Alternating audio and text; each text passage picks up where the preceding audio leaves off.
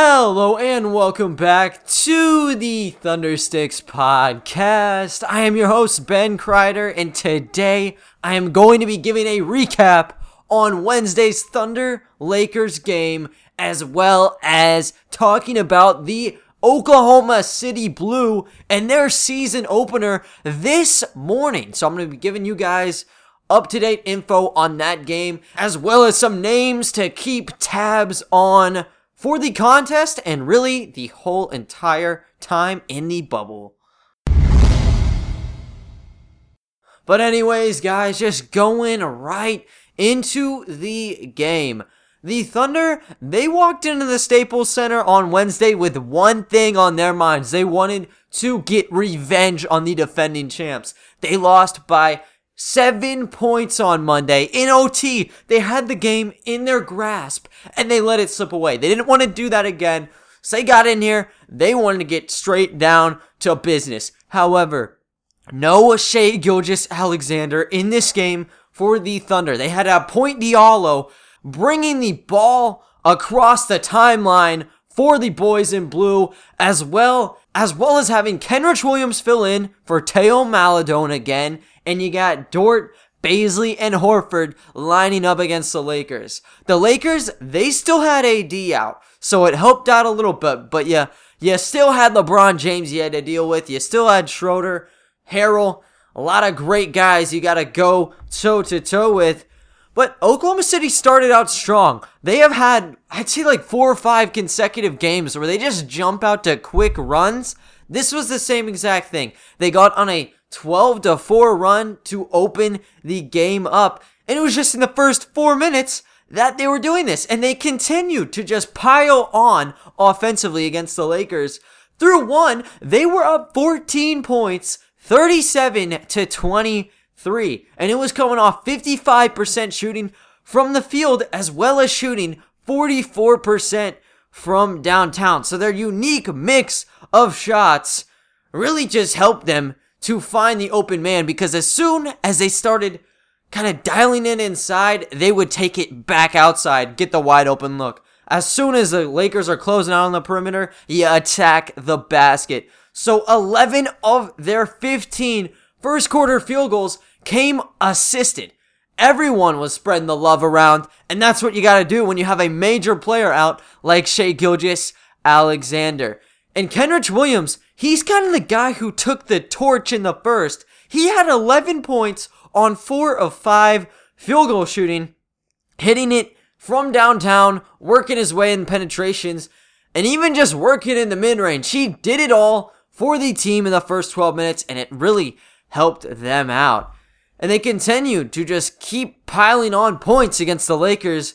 They built as high as a 20-point lead in the second, off of 2 quick-fire threes from Al Horford and Darius Miller. But a quick 8-0 Lakers run trimmed that deficit down to just 12. And then it turns into a tug-of-war. Nobody had real footing on this little 12-point hold until the final minute of the half, because the Lakers, they got a couple shots going. They had the game down to 6 points with 3.2 seconds left on the game clock. However, Hamidou Diallo went up for a shot and just got smacked by Kentavious Caldwell-Pope. They reviewed the play, and it was a flagrant one. So Diallo, he had 2 trips at the line and nails them both. And because it's a flagrant one, the Thunder get the ball back. They just chuck it right back into Diallo. He gets it around the top of the key, grabs it, immediately dashes into the lane,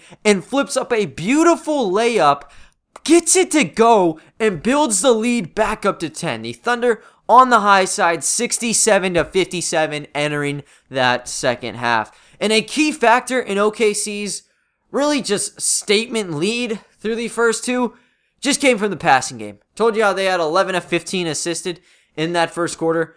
Let's look at it as a whole. They had 27 field goals made through 2. 18 of those came assisted. So 66.666, whatever you want to call it. Those all came off assists. Everyone wanted to get touches in, and they were not afraid to give up a good look for a great look. The Lakers, they were not really trying to do that. They were just doing their own thing, trying to scrape up points. They're always going at it from the free throw line to try to get stuff to go, and that's what they did. They did it on Monday, did it again here. They had 19 attempts at the charity stripe in that first half, and they made 15 of them. Thunder, on the other hand, they only shot 7 free throws through that first half. Of course, they hit all 7, but that's still a large lead. They got a +8 differential off the line, and it helped make up for their piss-poor shooting from outside. They shot 4 of 16 from downtown, and it was due to great defense by the Thunder lineup.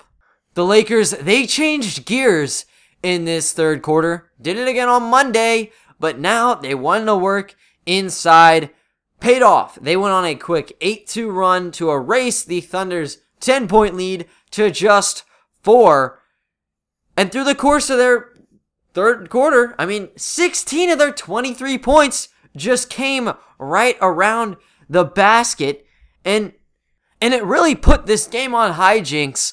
Luckily for the Thunder, they were pretty disciplined on defense. So sure, they allowed a lot of points inside, but what they didn't do was they didn't force any contact or throw their bodies at any Lakers defenders. The refs, they had no room to BS a call into the Lakers' hands. They only shot 1 free throw in the third quarter. So the Thunder were still right in this game, actually leading entering the fourth quarter of the game. And in the fourth quarter, Montrezl Harrell, he wanted to go take over. He had 6 quick ones for the Lakers, and it gave them their first lead of the game since the opening stages of the first quarter. And that's due to the Thunder slipping into a 5-shot cold spell. Lou Dort, though, he was able to pick up the pace. He got a couple of nice layups to go for the Thunder late in the fourth quarter, as well as getting an and one to go to put his team up 1 point with under a minute to go. And that's when Kyle Kuzma, he was a little bit angry. He wanted to fire back. He gets a great look at the right baseline. He has Darius Bazley on him. Puts a little bit of a dribble move on him. Bazley gets caught up. He goes like way off. He kind of gets his ankle snapped. He's wobbling over to Al Horford under the basket. Kyle Kuzma's left on an island. Sky's up for the shot. He misses it. And Al Horford, he comes down with the board. And then he gets 2 free throws off an intentional foul. Buries them both. So the LA Lakers have a 3-point deficit they got to clean up pretty much in one possession here. And LeBron James, he wants the ball. He wants to take that shot to get them back in the game. So he kind of strolls up the court. He has Montrezl Harrell set a screen right on his man, Lou Dort. And Lou Dort just gets straight up caught in Harrell's web. He's not able to get around him. LeBron James is left with a wide open 3 from the left wing. Goes up, gets it. Game is deadlocked. And this is when OKC, this is their make or break moment. Lou Dort wanted it. He was hot. He said, I'm taking it. Get out the way. Let me work. He drains the clock down from 16 seconds all the way to like 2 or something. He's wanting to recreate LeBron James's jumper. He flips up a 3-point shot. And as time expired, he missed it. So the game ends up going into overtime again. We saw it on Monday. History repeats itself again. Very similar stuff from game 1 to game 2. And there was little separation between the two sides. If you guys remember on Monday, Lakers got on a quick 7-0 run in the first 3 minutes, and you called it quits there. Did not happen. 1 shot for 1 shot, eye for an eye, tooth for a tooth. This one was all tightened up until LeBron James, he got his way inside. The Thunder swarmed him on the penetration. You had like 2 or 3 guys trying to defend LeBron, and that left Wesley Matthews wide open in the corner. He gets the ball, and he keys it in. 3-point lead for the Lakers with just over 40 seconds to go in the game. And the Thunder, they wanted to kind of ease this down. They wanted to get a quick layup and they did. Lou Dort goes in, attack mode, puts it in. It's just a 1-point Lakers lead at this point, and LeBron James, he wanted to put the dagger into the Thunder. He made the clutch shot in regulation. Let's see if he can do it again, and he called everybody off. He wanted an isolation with Lou Dort on the right baseline, so he's ticking the time down. He doesn't want the Thunder having any real shot at being able to create an offense out of the fast break. If they get the ball, it's going to be out of half court, and they're not going to have much time to work with. So, he ends up just stalling out, and then he finally goes up for the shot on Lou Dort. 21-footer, and it's an air ball. Lou Dort clamped up LeBron James. He's waving his arms all around his face, trying to bait, him trying to go up for a shot. Right as he tries going up for a shot, Lou Dort's going to pull his hands back, and what is he going to do? Go cry? I don't know, but great job kind of just getting him all flustered up. Wasn't able to get a good look when time was expiring. So Thunder end up grabbing it. Kenrich Williams actually corralled the board, but he made a pivotal mistake. He gets it, and then he just starts running up the court with the ball. He's bouncing it, dribbling, goes about 10 feet or whatever. And then the Thunder call a timeout. It only took him like 0.7 seconds to get the timeout off. However, since Williams got the ball, clearly had possession, and started taking it across the floor, the ball could not be advanced. It had to be thrown in from the other sideline. So they had to go across the court in just about 4 seconds to get the W. And off the timeout, you got Kenrich Williams trying to inbound the basketball. He couldn't really chuck it all the way down court. You couldn't see it on camera, but trust me, you got a swarm of 3 guys just piled up. You don't really have a quality pass there. He needed to throw it down the floor because he ran out of options. And the only man he had left was Al Horford. Al Horford crept down. Appeared to have some sort of room here. Was not open though. But he needed to just chuck it in. We've seen Williams missile in kind of controversial passes late in the ball game, and it worked out. He tried playing the odds in this one, and it did not work. LeBron James, he baited the passing lane the whole time. He's able to get his right hand all over the ball. It goes flying. It's about to hit the out of bounds line. He goes diving, flips it back in the floor. Williams gets the ball, has about a second or two to work with, so he's marching up the floor, gets about to the half court line, but he didn't realize how much time was left, so time expired before he got the shot off. So, game over, didn't even get an attempt. Lakers end up winning this one, 114-113 after being down 20 points in the second quarter. So very devastating. You can't be complaining though. You want all your young guys getting the experience in and battling with some of the best of the best. You don't get the W, but in turn, you're getting a couple lottery balls you can use in a couple months from now. So you can be optimistic with that one. This is by no means a bad loss. So, when we're looking at the stats, very good night for a lot of players, and you got to start with Kenrich Williams. Told you how he got hot early, but he kept it up for all 4 quarters, plus the overtime period. He ended the night on 11 of 14 shooting. That netted him a career high of 24 points. Got a couple threes, 2 of 3 from out there, and then he worked his way to the interior to try to create. And he had some beautiful post moves he was actually putting on display. When he's all caught up, you only got one pivot foot to work with. He was milking the time down. It was, I don't even know. He's like tap dancing with his other foot here. Still pivoting around though. Able to like post spin, get the shots he wants. He gets it to go. And when he's right under the rim, pump fake a couple times until you get the opportunity you like. And he gets it. He's going to go up with it, and he will make you pay. Wasn't just on offense where Kenrich Williams was balling out, though. He had a lot of deflections in this game, and he actually had 3 steals attached to his name by the end of the night.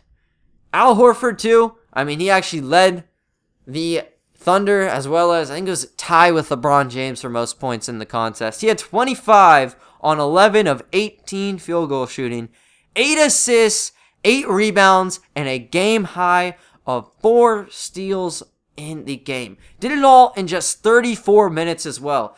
And the funny thing, Al Horford, he's probably one of the most unathletic bigs in the NBA right now, especially when you're assessing all these starting centers in the league. There's just one starter who I'm giving Al Horford the edge on athletically, and his name is Marc Gasol. You know who Al Horford was going up against last night? Yeah, it was Mr. Gasol. So Al Horford, he was viable, not just on pick and pops, but he was rolling in, and Gasol could not keep up with him. I cannot believe it, but that's actually what was going on. Great in the pick and roll. He had a thunderous two-handed jam in the game off of the P&R.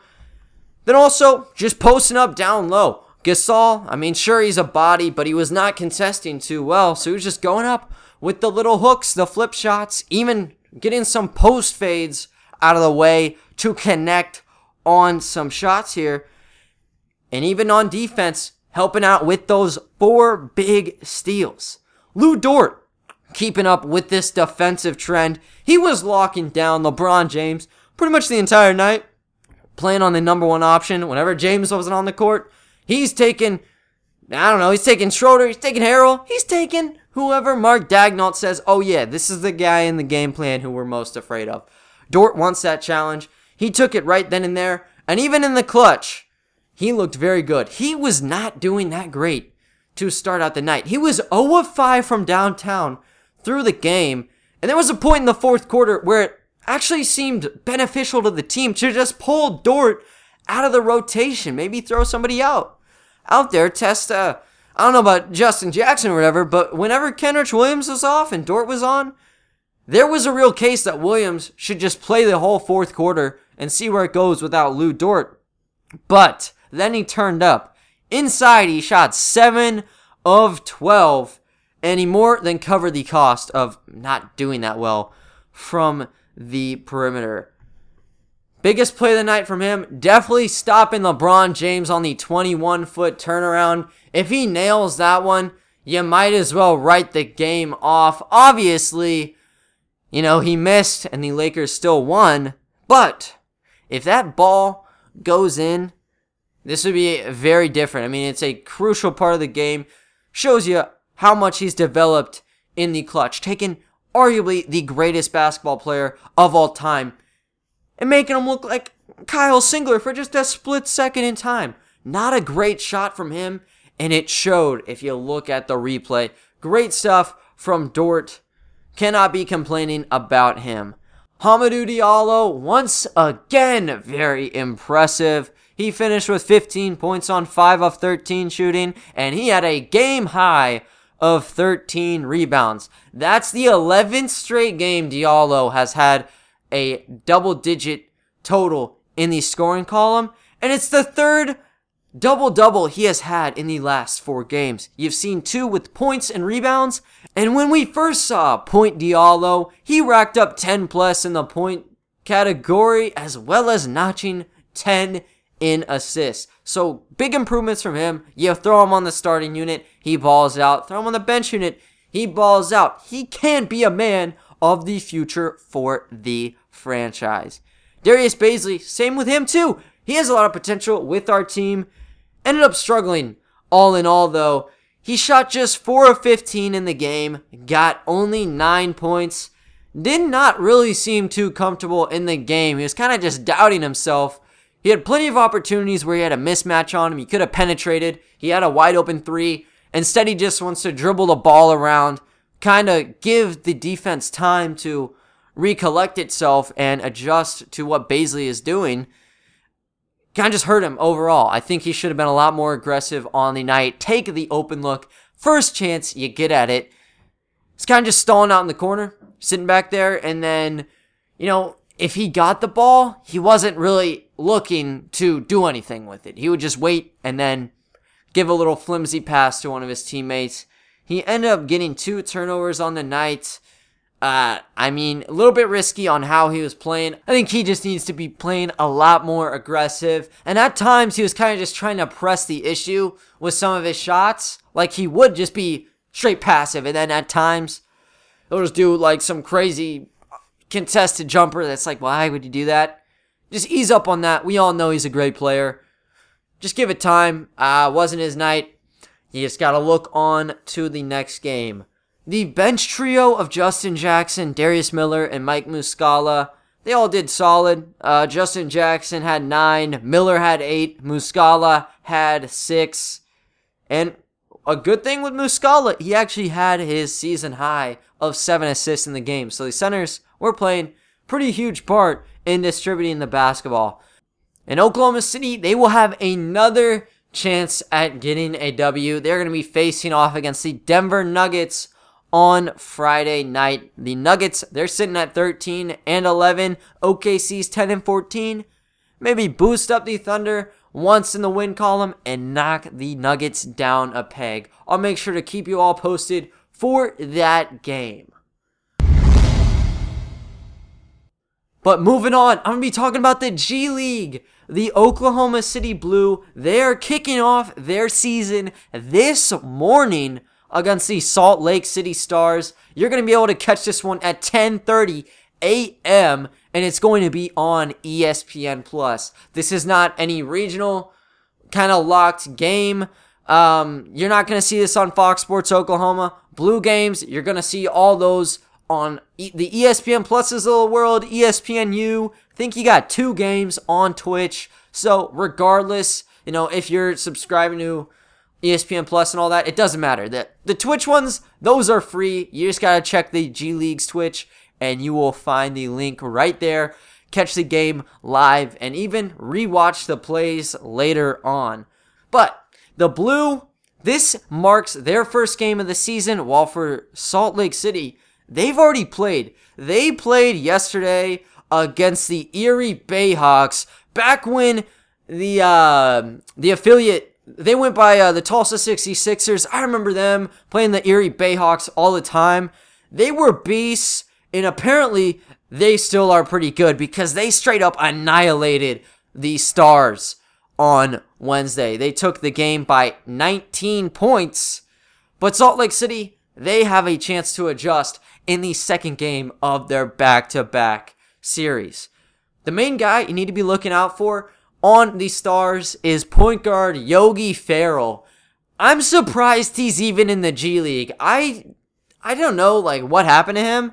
It kind of reappeared in my mind when I was checking down the rosters because he seriously was an NBA level point guard.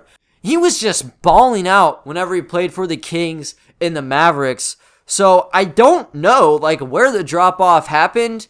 It definitely was just sudden though, because he went from being a great rotational piece off an NBA bench to now just playing in Salt Lake City, Utah. And I don't know. I mean, they have a really good player in Ferrell. I'm shocked that he has been out of the league. As I mentioned, I would have just imagined he'd still be playing right now. He's only I think he's only 28 years old. No, he's 27 years old, and he's playing in the G League right now. So he is going to be great for them. You need to be watching out because he's kind of surprising. He's 6 feet tall, looks even shorter than that on the television screen, but he can get you scoring anywhere on the floor. He's great on penetrations, got the mid-range game, and he can sure shoot the ball. Even passing, pretty solid. So that's the star you focus on.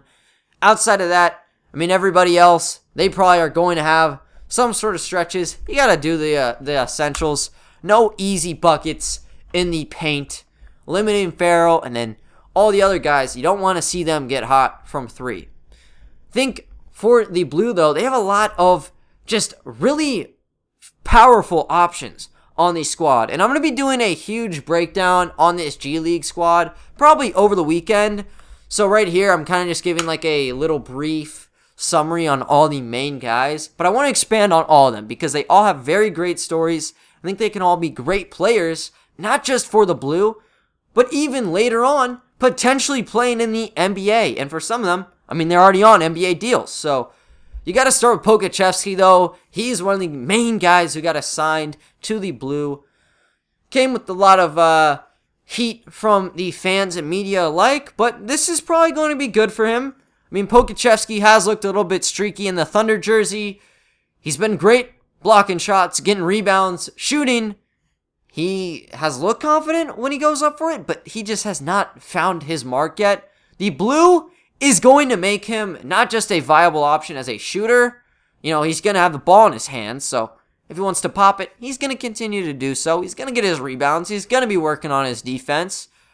But just everything in his game is going to get kind of increased and more magnified tenfold with the Blue in Orlando. Big playmaker over in Europe, and with the Thunder, he sometimes had the ball in his hands, but not nearly as much as he did whenever he played in Europe. So I could see him taking the ball up as a 7-foot power forward, see him running the offense. He's great going inside and pulling off some cross-court jump passes. You want to see that from Poku, and you want to see him catching some bodies. Now, I don't know if he's got any crazy highlight dunks, but I think he's going to be driving inside a lot more. He's really just been a perimeter guy. Sometimes he'll creep into the mid-range, like free throw area, and shoot. But he has not gotten down low unless he's by himself, pretty much. He's not driving in to make shots. Maybe that's a point of emphasis you could see from Alexei in the bubble. And hey, I think, you can say if he plays terrible, it might crush his confidence even more.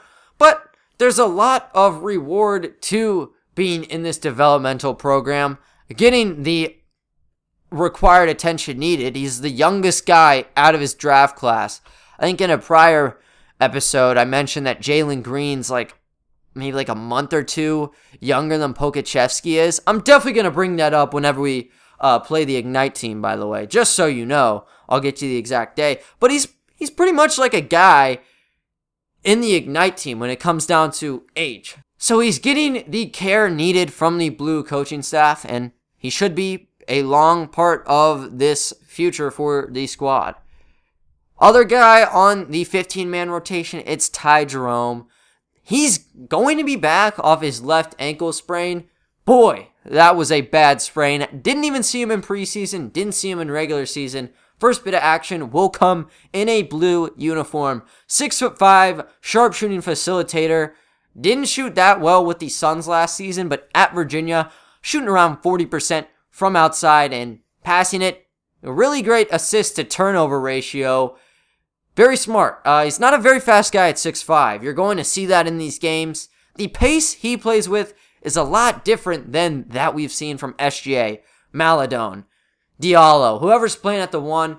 He's a different guy. He likes slowing it down. He's an old school point guard. He's not taking you on ISO. If he gets a high ball screen, maybe he can work on trying to go in on penetrations. But he's really just about waiting, being patient, and making the correct reads. Hopefully he's able to develop with us. He's had a bad stretch of injuries kind of plaguing his career.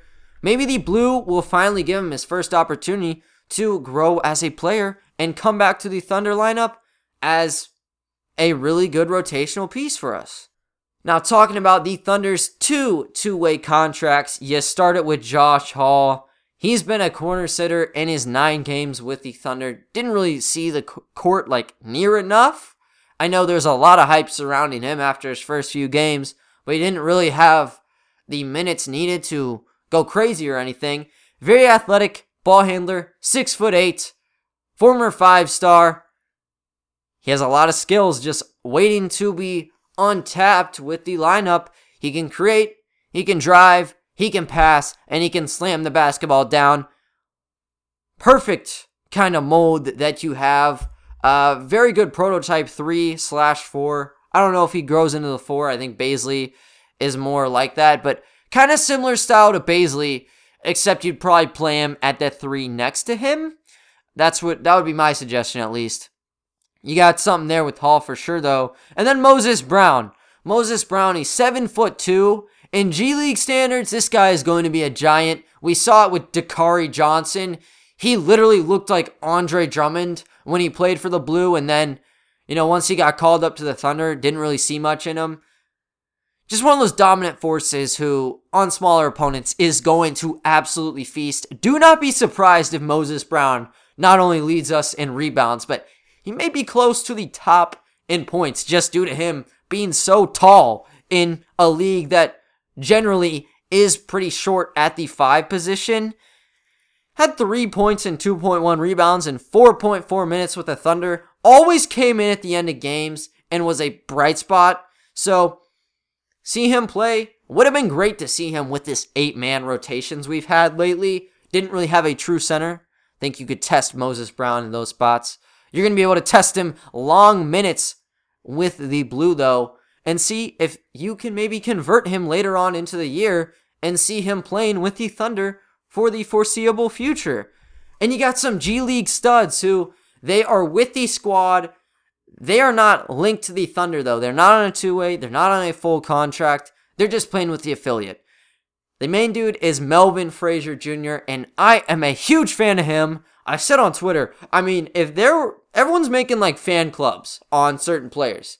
I have not seen one yet with Melvin Frazier on it, so I am putting my claim on the Melvin Frazier Jr. fan club. I think he is going to become the pleasant surprise of the Orlando bubble, and he could be at a point where not just the Thunder should be calling for him to get converted up into the big leagues, but every team should. He has everything you want in a player. He's 6'5", 7'2" wingspan.